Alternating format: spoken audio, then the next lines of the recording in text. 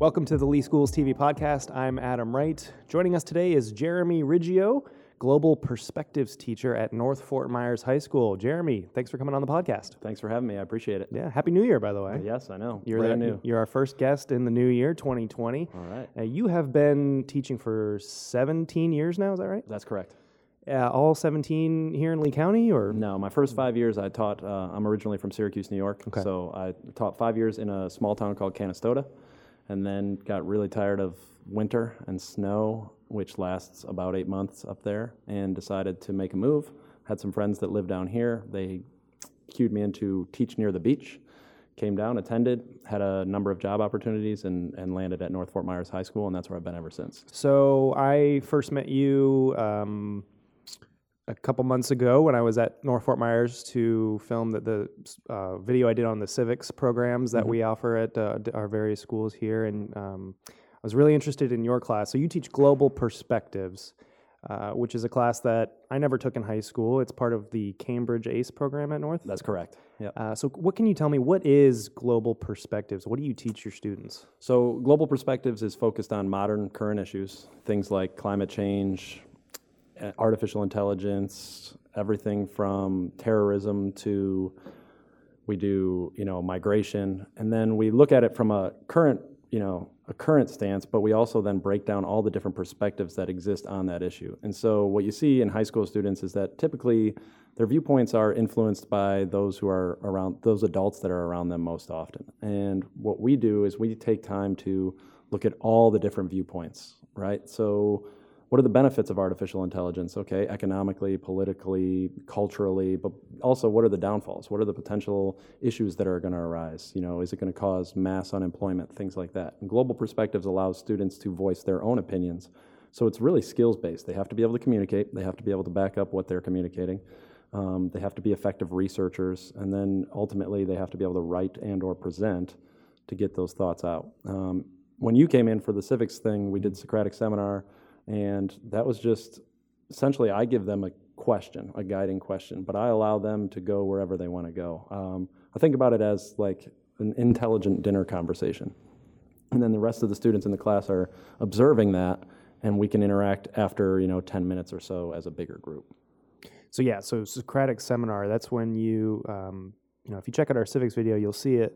But we can show the video right now for people who are watching on Facebook or YouTube. But the students, you give them like a topic to explore, but they get to come up with the question that they want to discuss. And they break up into small groups and sit in a circle and just talk to each other about the question at hand. And I think the question the day I was there was something about globalization. What if the far-reaching effects of globalization, something like that. I can't remember the specific one, but I remember one of the things that jumped out to me when I was interviewing you for the story was you were saying that you want to teach your students how to think, not what to think. Right. I think that's really important. So can you expound on that a little bit? Like, why is that important to you?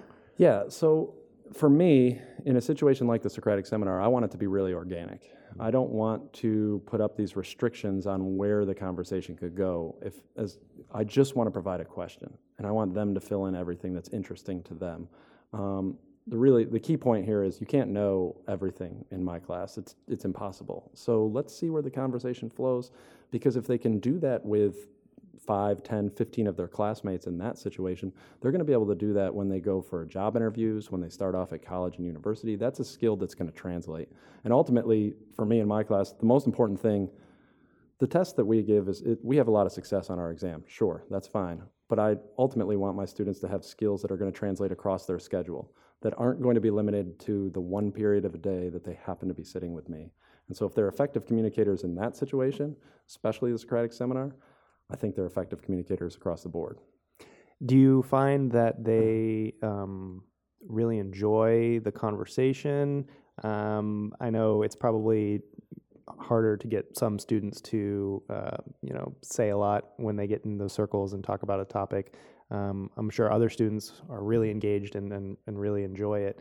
Does it depend on the topic, I guess? Or I know the day I was there, they seemed a little quiet. Might have been because I was sticking a camera in their face and maybe a little shyer than they would normally be. But what is the engagement levels like that you get from the students in those? That balance It really varies. So you're going to have kids, like you're saying, who are more than willing to participate.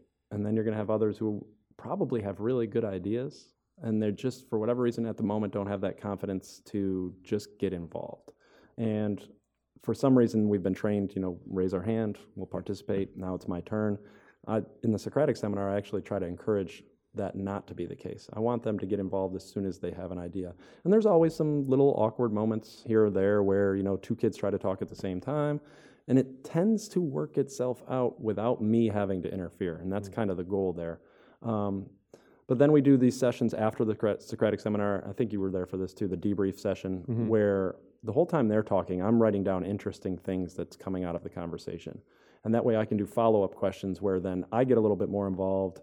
I can drive a little bit more and start picking on, hands here and there, which will give those people who are maybe hesitant in the big group the opportunity to then jump in and get some points in there. Are there certain, kind of like I said, it probably depends maybe on the topic that they're discussing too, whether how engaged they are in it. Do you find that, are there certain topics of discussion that students find more interesting than others? Yeah, and the way we do it is there's always 6 questions in a Socratic seminar. We have 6 themes in global perspectives: politics, economics, environment, ethics, culture, science, and technology. Okay. And there's 1 question from every theme. The students are always grouped in 2 or 3, and then they work together within that group of 2 or 3 to break up the questions, so each of them is in the inner circle once talking. And so they work together to break up the questions that they're interested in, right? And so they kind of take care of that ahead of time. And can you give us an example of, like I kind of botched earlier, I couldn't remember the globalization question, but can you remember a specific question that the students recently sat down and talked about? I think the globalization question that you were in for was based on, does it make for a level playing field, or is it something along the lines of, is it good, does it increase or decrease, the socioeconomic differences between populations? Yeah. I think it was something along that lines. And we had just finished doing the globalization unit. One of the interesting ones we've done recently was about social media and social networking, but somehow we got down to this root question of, do words hurt, right? Are words violent? And then really exploring with students the difference between action and words and hate speech, and to hear their take on it, because really they're in the middle of it, right? Cyberbullying. I tell the students all the time, cyberbullying, when I was in high school, you always had the threat of, you're going to have to get on a bus with this person at some point, right? And what are they going to do?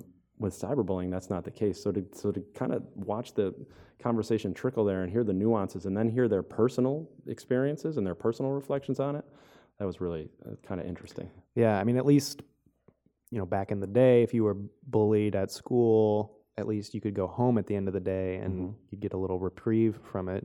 At the end of the day, it was over with, and then you had when you went back to school, but you'd have to maybe face it again. But today, like cyberbullying, it's 24/7. Like you can't really get away from it when you get home, because it's you might get bullied at school, and then cyberbullying, you get bullied at home. Absolutely, and that's one of the best things about Socratic seminars for me, is it allows me to ask these, and sometimes I'll do it on purpose. We're going to ask these big questions that are so far out of the norm.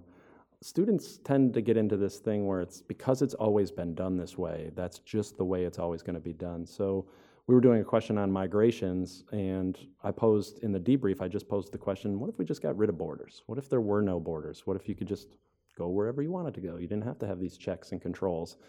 And to watch in real time them work through the risks, potential positives of that, it's really fun. It's made this class really enjoyable for me. You ever find yourself surprised by their level of insight or intellect on certain topics, or just some of the ideas, or maybe they surprise you and you realize maybe that's something that I didn't think of before, and your students open even your own eyes to something? It's really incredible. One, they attack it from a place where, sure, they may have some kind of light bias, or they may be influenced by their parents in some way, but eventually they just are, you just watch them, like I said, talk through the issue, and they come to some places where it's like, you need to write a paper about this, or you need to do your presentation on this. These are things that you're really passionate about. And some of the issues that I see students in our area most passionate about are influenced by media, right? So it's like, our waterways, water pollution, taking care of that. And so that's one big issue that I see come up with our groups year in and year out in the last few years. Human trafficking is a big one, but to hear their standpoint and then to see them try to pose solutions to that, it's really nice when they break away from the idea that these things will be impossible to do. And that can be really kind of motivating for me as a teacher. So the Socratic seminars, is that something that is part of the like mandated curriculum for a global perspectives class, or is that something kind of unique that to your classroom that you choose to do? So before I was the ACE Global Perspectives teacher and ACE coordinator, I taught a class called General Paper. I'd been at North for a while. I'd been doing just kind of English on level and both freshmen and sophomores, and then finally they allowed me to do some honors classes. Then eventually we became an ACE school, and I started with ACE General Paper. And the Socratic seminars were just something I found online, and I kind of tweaked it to fit what I wanted to do in my class, and we would use it to talk about the different books that we were reading. And it was a way for it not to get away from me being the centerpiece. I didn't want to be the centerpiece. I felt like they had so much more to offer. Yeah, because like you just kind of sit off to the side and let them talk, and you interject here and there, but for the most part, you just leave it to them to discuss. And they do a good job. And I'm always there as a safety net, right? And I like to tell them, like, the safety net is right above the ground, right? But I'm there for you, and I'll redirect, or if I feel like somebody's either repetitive or if they're maybe, we kind of call it controlling the discussion, I'll jump in and just kind of pass it over to somebody else. But that happens so rarely now, they just kind of get used to it. But it's not required or anything. It's just a really good way, in my opinion, of if the point of the class is to take a global issue and think about all the different perspectives, there's no better way than to let these students vocalize their own perspectives. The real test is figuring out why their perspective is what it is, right? Why do they see this issue in the way they do? What's influenced them? Is it all their parents? Is it the media? Is it what they actually believe is right? And here's the evidence to back that up. That's what gets really interesting. And it's important for them to, not only articulate their beliefs and get comfortable talking about their beliefs, but also hearing different perspectives from people from different backgrounds. Sure. And like when I was interviewing you for the video, you mentioned how polarized the United States is today, especially politically. And if you can get a group of students from different backgrounds to just sit and talk to each other and learn something, you said that somebody might have a different viewpoint than you or you don't agree with, and that's okay, as long as they can understand. If you're able to articulate your viewpoint in a way that helps somebody else understand where you're coming from, that can go a long way. And it's so important where we are right now. And the reality is, it feels polarized, but when you have the conversations where you sit down and say, I think we need more gun control versus no, we should not have more gun control. When you start to then explore why you think that way, you realize that each view has a little bit in common, right? And it's okay for us not to agree. That doesn't mean we won't agree on a whole bunch of other issues and that we can't walk out of there and say, oh man, that was a really good conversation. And that's where I think we need to get to. And I think it's not going to start with, older people who are, really just, they're entrenched in their positions. It's going to start by letting kids know, hey, you're entitled to whatever viewpoint you want to have. Can you back it up? And are you willing to be open-minded and listen to the opposition? Because that's the real key, and that's what I think is missing.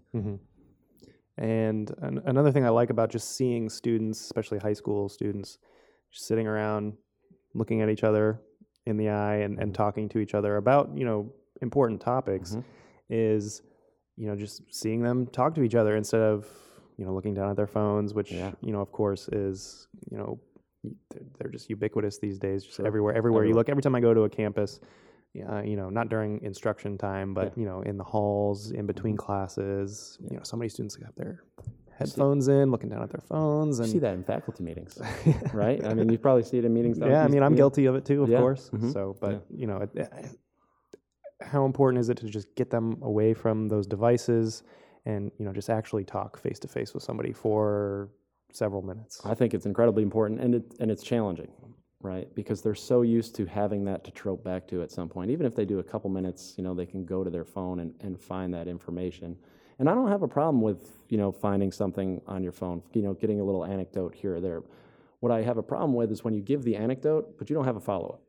right? Like, oh, this is what Google tells me. Okay, but what does that mean for you? What does that mean for your viewpoint? What does that mean for the argument that you're trying to make? Does that really support it? Does that open it up to more criticism? Like, where's the middle ground there? So to obviously watching kids interact, and we do a lot of collaborative activities in my room because a component of our exam requires collaboration, but to watch kids interact with each other and to talk about these huge issues, right? Climate change is a massive issue. Terrorism is a big issue. Migrations are a big issue. To hear them talk about it intelligently, and to also enjoy talking about it, I think is obviously pretty rewarding. So kind of piggybacking on the technology topic, kind of segue into what you're teaching them right now, what they're learning about in class. You say you're working on like a digital futures unit, so to speak, right now. Yep. Where you said you're talking about the internet, artificial intelligence, social networks, robotics. So yeah, what is it about those that they're learning about? So our first unit back is digital futures, the internet, social networks, and AI is the title. And so we started with just talking about internet access around the world, the different places where internet companies perhaps are looking to expand. And first we kind of weighed, after looking at the percentage of internet access, the cost of internet access around the world, we had them think about the idea of Mark Zuckerberg. This isn't overly recent, but he led a coalition of companies to expand internet access into Latin America, Sub-Saharan Africa, and then some countries in Asia. And we kind of weighed the idea of there's a humanitarian effort, there's a philosophy, I'm blanking on the word, but in any case, a philanthropic idea there to his movement. Yeah. But at the same time, there's a really good chance that he's going to profit from that. And so I had the kids kind of weigh if it matters. And it's interesting to hear some argue that, yeah, we have to question, is this really an issue of ethics and morality, or is this just economics for him? Is he just trying to put some more money in his pocket? And that gets to be an interesting conversation. And then from there, we went to just the idea of internet access, period. And the question I posed to them was, is it a human right? We had just recently done, before break, we had asked, is access to clean water a human right? Should it be? And so we did that with internet. Is internet access a human right? Should it be? And initially, everybody was no, that's not the case. And then we started to think about the disadvantages that those that don't have internet are faced with, and I brought some into the middle, and it's kind of always my idea is to move them to the middle, which is the fun part about teaching the class, is that I can jump back and forth. So you kind of play really both sides. Absolutely. Yeah. What's interesting, so you said originally most of them were no, internet's not a human right. Yeah, but very some of them maybe moved a little bit. And they were looking at it purely from the standpoint of, if you can't afford it, you can't afford it. Like, that's too bad for you. And so the interesting part there is we start to look at our own biases. Can we really understand what improvements could be made in Sub-Saharan Africa from our kind of American comfort lifestyle, where we all have Chromebooks in our classroom? The majority of them, I think in my class of 40, all but 2 of them had a smartphone with them, right? And so, once we started to kind of poke holes in some of that, they worked their way. I wouldn't say they made it to the middle or they made it to the other side, but they at least were starting to see they can't find the same jobs. They probably don't have access to the same quality of education. They probably don't have access to the same reading material. Even just looking up, is this thing healthy for me to eat? They're missing some of that stuff that these other massive populations have. And so are they kind of stuck in a cycle because they don't have internet access? Well, and kind of not really on the same question, but it's interesting and kind of scary to think about, what would happen if the internet just went down one day? Like what would happen to society at large, especially here in the United States? Like, what if the internet just stopped working? Yeah. And we talked about that. We talked about this Internet of Things, where everything's communicating. Well, what happens when those things stop communicating? Because the reality is technology has made our lives so much easier that, there's definitely a portion of the people who know how to do all their stuff that they need to do with automobiles and mechanics, right? Not everybody does. And so if the car's not telling you, maybe you don't know, just down to those simple things. Or traffic lights being all tuned into each other. Banking, yeah, ATM, right? Yeah, all that stuff. So I think the students initially kind of underestimated how much artificial intelligence and technology is in their lives. But it wasn't so much that they underestimated it, it's just so integrated that they don't even think about it. It's just there, always. Yeah, I wanted to ask you, do you think they have a sense of what the internet has done to them in a sense, or because I grew up, I was born in '89, so the internet, I was a young child when the internet kind of boom happened. Yeah. And so I still remember a world before the internet, but the students today, they don't remember a world where there was no internet. Yeah. How do you think the internet has changed teaching and students? It's funny today? because we talked about Google Classroom. Yeah. One of the things somebody brought up was, how different our classes would be with Google Classroom. And then it led to a little bit of a discussion of better, worse, neutral. But in any case, they felt like initially it went from, with a lot of teaching initiatives that I've seen in my career, it's at first they pose it and it's like, oh, this is going to be awful. This is way too much change. We're not going to be able to do this. And I kind of felt that way at first with Google Classroom. And then all of a sudden everybody was on board. And now probably it's so fully integrated into their room, they can't live without it. And I think that's kind of what the students were getting at.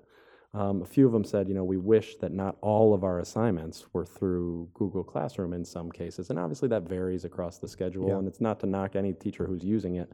But it's just kind of funny that stood out to them as something to mention, was this idea that it's such an important part of our classroom, and it is an important part of mine, right? All my presentations are on the smartboard. All of them are via Prezi.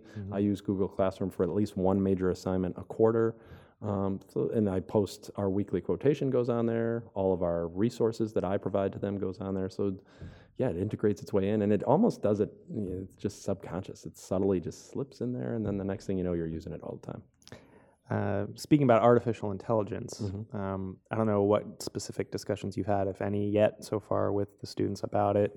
But have you gotten to that yet? Have they discussed artificial intelligence or where it's going? We'll start really getting into it next week.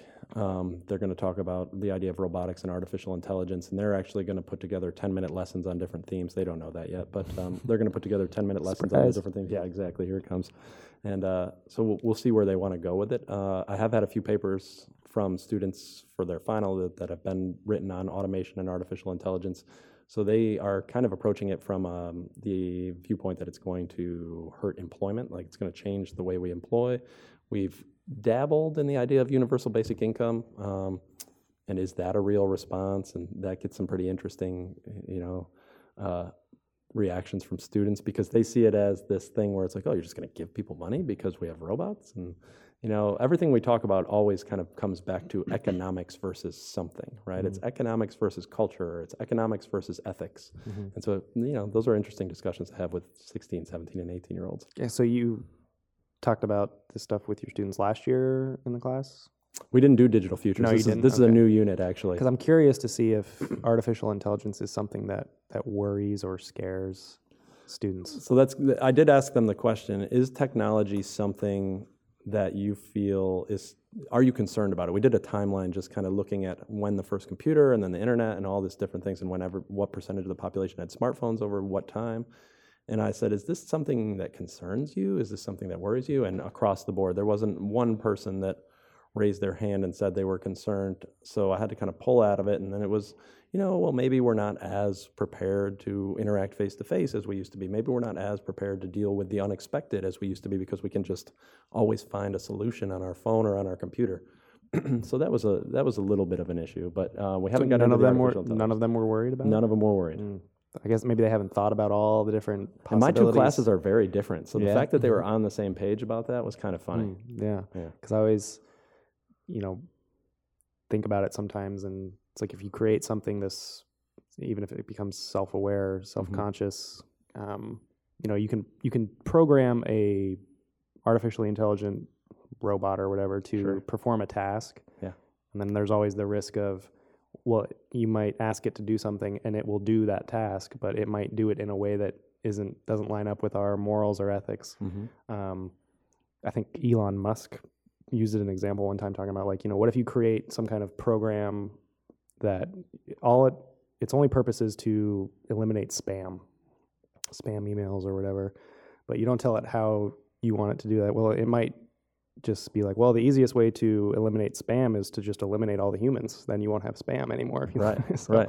Or it might just start taking out emails out of your inbox. Like, yeah, Yeah. this person really doesn't need that. It's not that important. They decide, right? Mhm. Yeah, that's an interesting concept. Is when artificial intelligence, because we often refer back to like technological holocaust, and this could be it. Yeah, Terminator. Terminator. Yeah, everybody wants to talk about Terminator, and that'll probably happen next week because we're showing a couple of the videos. Just to show them how far robotics has advanced, we'll do a couple Boston Dynamic videos.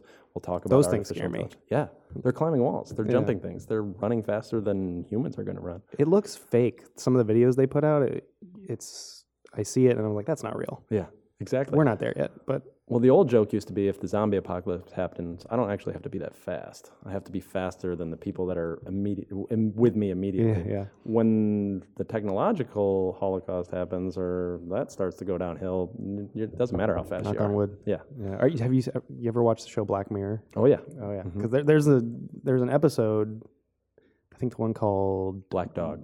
Metalhead. I think Metalhead, it's called. Metalhead, The yeah, one yeah. that's in black and white. Yep. Mm-hmm. That episode reminds me of the Boston Dynamics robots, like Yeah. what they could potentially end up being one day if And everything didn't goes that horribly start- wrong. Didn't that start, spoiler alert, but didn't that start, they moved a box on like the third level of a warehouse? And all of a sudden, there there's was, this robot dog and it was that just down one really, Yeah. really quick spiral. scary to think about. Mhm. Okay, is there anything else that you're talking to your students about that you're really excited about, or something you did last semester? I'd say the most common issue that students bring up, papers, presentations, is climate change, really. And I don't know why that is. It could be that it's just everywhere. We see it on our social media networks. We see it in our news. And I was actually talking to Adam Malloy about this. I thought it would be interesting to do a unit where I taught the same exact topic for 2 days, but from each day I did it in a different perspective. So from one point, you'd teach the same exact topic, but you'd be from the point where, climate change is natural variation, man has very little to do with it, where then the next day you turn around and teach the next time they come into class, you teach the same topic from a point where it's like, oh no, this is all, humans. I thought it would be interesting to see the students' reactions to that. I haven't gotten around to really planning it out, and it's going to take some effort, but it fits into what the idea of the class is, right? I can make this argument what I need it to be. Am I open to that? Am I open to those things that challenge the way I see climate change? Do you get a mixed bag of opinions on climate change from your students, or? Oh, yeah. Yeah. Yeah, it's a mixed bag on every global Yeah. issue. And some kids are better at kind of explaining why it is they think that way and really understanding why it is they think that way than others. But that's the whole point of the year of study, that by the end of the year, everybody can do that. Everybody can participate in these discussions. Yeah. Just to maybe wrap up before we move on to the final 5 questions, why do you feel it's so important? Global perspectives, the class you teach, it's a lot different than the core subjects that we might think of in the classroom. Why do you think it's so important for students to take a class like yours? I think it's important because now more than ever, there's supposed to be all these people who are experts, right? They all have information to give you. And if you're only taking that information at face value without doing any of the legwork of researching its accuracy, really reflecting on how it impacts you, then you're never really going to have a big picture of what your feelings are on a viewpoint. You're just basically copying others. And so with all the information that comes through social media, with all the information that comes through the media, all of that stuff, I want my students to be able to kind of sift through it and figure out where their opinions are. What's their viewpoint? Why do they think that way? Can you go tell somebody else, an adult, anybody else, why it is you think that way? Instead of just taking everything at face value, or instead of just saying, oh, I hate that idea, or that idea is terrible, right? The reality is the world we live in now doesn't really reward reflection. It rewards the 15-second angry response or super joyful, whatever it might be, super joyful response, but it doesn't award taking the time to go down and do the research, to really reflect on why you think that way, and then to put something intelligent out. It just wants, everything is lightning speed. Yeah, news outlets seem to like to attract people on the polar opposite sides of an issue, and when in reality, most people are probably somewhere in the middle. Sure. Okay, Jeremy Riggio, what is your favorite book? Favorite book, One Flew Over the Cuckoo's Nest. So I've never read it, but I recently saw the movie for the first time. Very different. Are they? Yeah. The movie is good in its own right. I think the book is great. To do the movie great, in my opinion, is going to require a mix of movie and animation if you're really going to get into it. The other thing I would suggest is if you're going to read One Flew Over the Cuckoo's Nest for the first time, read a couple chapters out of the Electric Kool-Aid Acid Test, kind of is where the book eventually stemmed from. But One Flew Over the Cuckoo's Nest is a really good look at man versus machine. Interesting, like gender role things to look at there too that are kind of reversed in the book for some time. And then, of course, all the different things that come from the Electric Kool-Aid Acid Test and different tests that they used to do psychologically and using drugs and stuff, LSD and all that stuff on patients back in the day that obviously aren't around anymore. Who's the author of that again? Ken Kesey. Ken Kesey, okay. And full disclosure, you actually sent me your answers to these questions ahead of time, and you gave me your favorite fiction book and your favorite nonfiction book. Yeah. I'm originally an English teacher, so so that's where I was first. That's what I did for about 11 years before I became the coordinator. I did 1 year as a full-time coordinator and wanted to get back in the classroom and saw Global Perspectives as a really interesting way to do that, and it's kind of reinvigorated what I do. And so you said your favorite nonfiction book is The Coddling of the American Mind by Jonathan Haidt. It's a more recent one. Yeah, and that could be a little bit of recency bias, but it's really good. Yeah, I've read it, kind of the main focus of the book is they talk about. We'll actually have some notes here for it that I got because I really like the book too. And so the subtitle is How Good Intentions and Bad Ideas Are Setting Up a Generation for Failure, which sounds kind of almost like they're being a little harsh on the Gen Z. It's about some of the things that they're noticing with the Gen Z, right, or the I generation at all levels, which is what our current students, college age students as well. Yeah. And they talk about kind of the three great untruths in their opinion of that seem to be becoming more popular in today's society. And it's the three great untruths that they say are: what doesn't kill you makes you weaker. Always trust your feelings, and life is a battle between good people and evil people. And the book is kind of a thesis on, maybe we should rethink the way we're kind of looking at the world. I think that third one really speaks to the class that I teach, right? Life is a battle between good people and evil people, and it's hoping that people can realize that that's really not the case. It's not so as black and white as that. Yeah, you don't agree with me. That doesn't make you the evil person in that story. And if it does, then I have to consider that in that other person's viewpoint, I'm the evil person. And that can be tricky to put that aside, right? To go, oh, wait, if A is true, then so is B. Yeah. So that's tough. And another thing I like from that book is they talk about how it's important to prepare the child for the road, not the road for the child. It's one of the best quotations. Yeah. Yeah, it really is. To me, the other thing that kind of comes from that is this idea of honest and mean. I think we kind of talked about it beforehand, but it seems like when you're honest with somebody and you tell them, hey, these are the things you're good at and these are the things you need to work on. Apparently, we're only supposed to tell them the things they were good at and not the things that they could develop, not the things that could improve.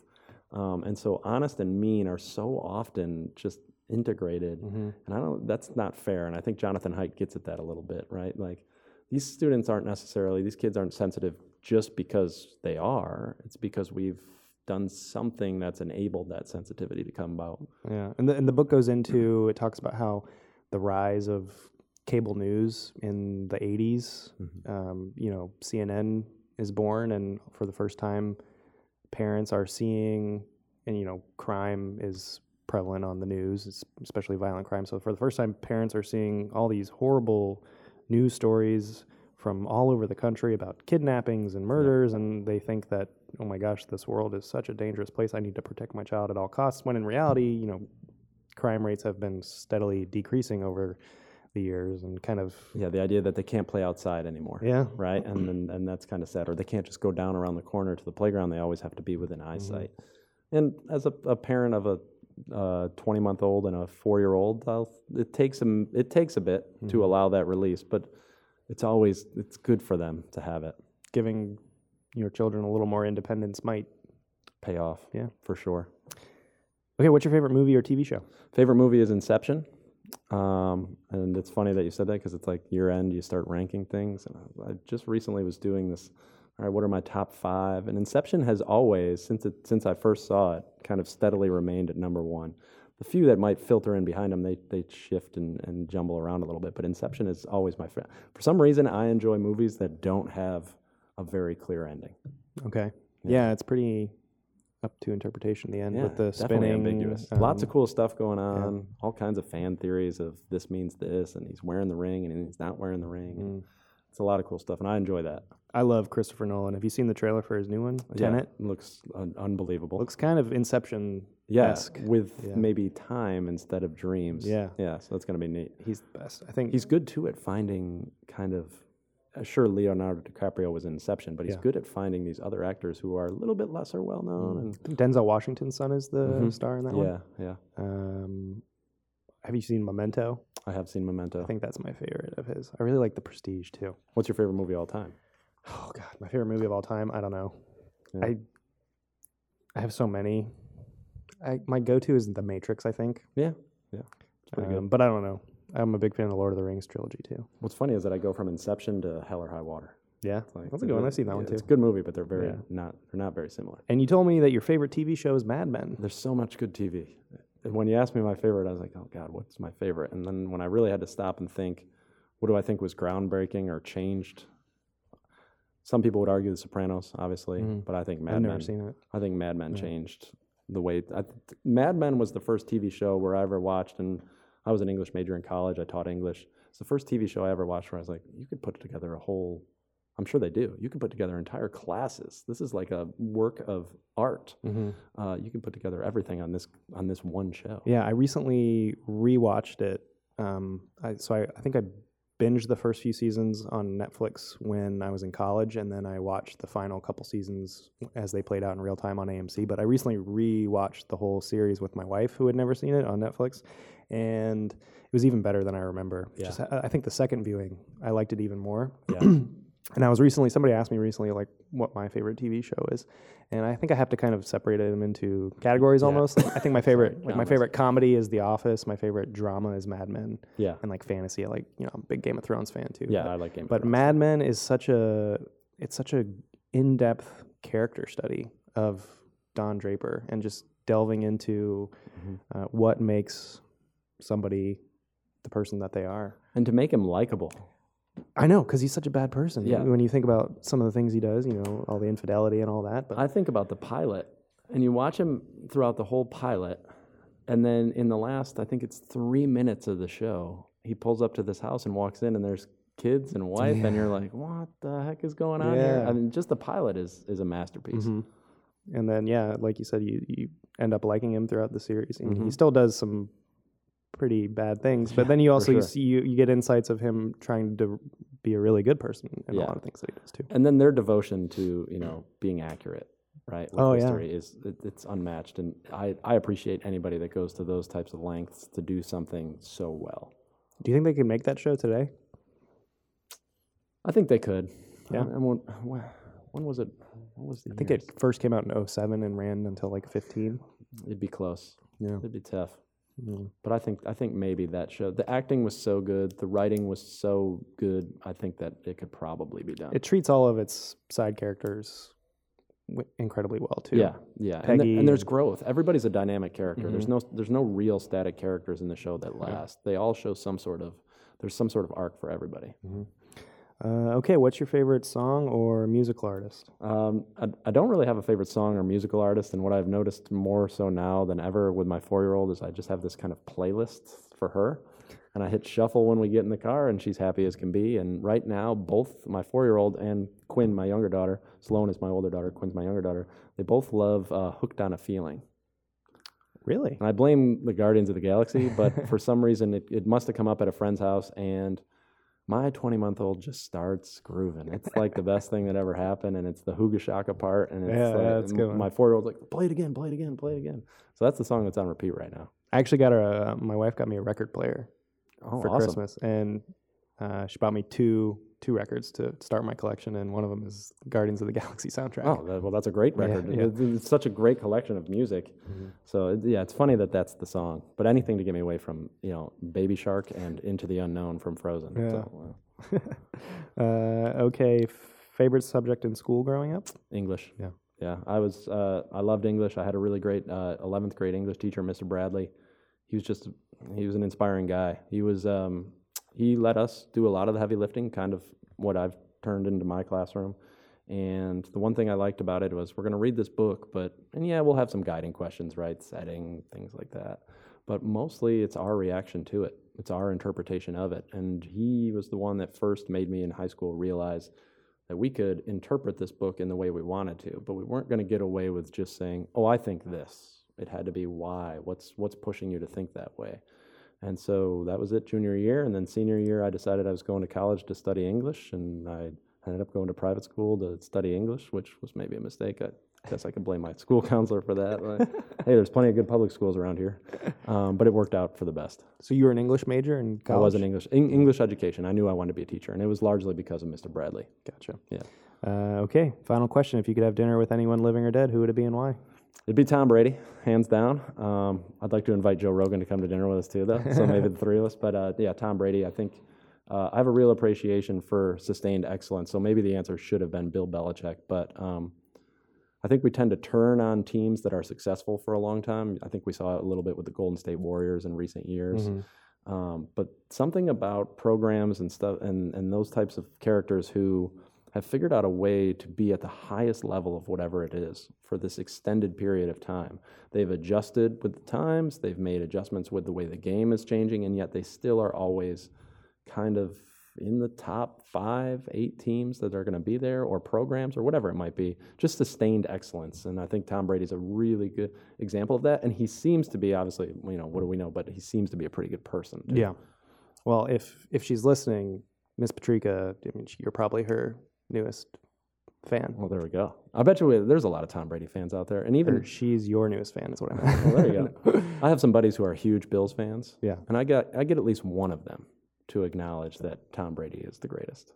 Well, after his last Super Bowl, yeah, I don't think there's any question anymore. Part of me was like, he could have walked away, but at the same time, if he still feels like, hey, I'm slinging it, let's just keep doing it. I'll keep watching. All right, me too. I'm a big fan as well. Patriots are my favorite team. My dad's from the Boston area, so I'm a fair weather fan. I started with Brady. Yeah, I actually tend to, because I don't have any affiliation or love for any Florida teams, just because my parents are both Northerners. Sure. My dad's from Massachusetts, my mom's from Indiana, so I didn't grow up being a fan of any of the Florida teams. Your father's a big Patriots fan? Yeah, and Red Sox. I tend to follow players more than teams. Like when Tom Brady retires, I don't know if I'll be a huge Patriots fan. I'm with you. Same feeling. And I would jump over and like the 49ers. My favorite player, athlete of all time is Steve Nash, basketball. Oh, yeah. Played for the Suns. And I was like a religious follower of the Suns for a few years when he played, and then he retired. We actually went to the Lakers for a short stint, but when he left the league, I stopped watching basketball pretty much. But he's sustained excellence at a long time, even at an older age. He figured out a way to find his niche. Yeah. All right, Jeremy Riggio, Global Perspectives teacher, North Fort Myers High School. Thank you so much for coming on the podcast. It was a lot of fun. Thanks for having me. All right, and thank you for watching and listening. We'll see you next time.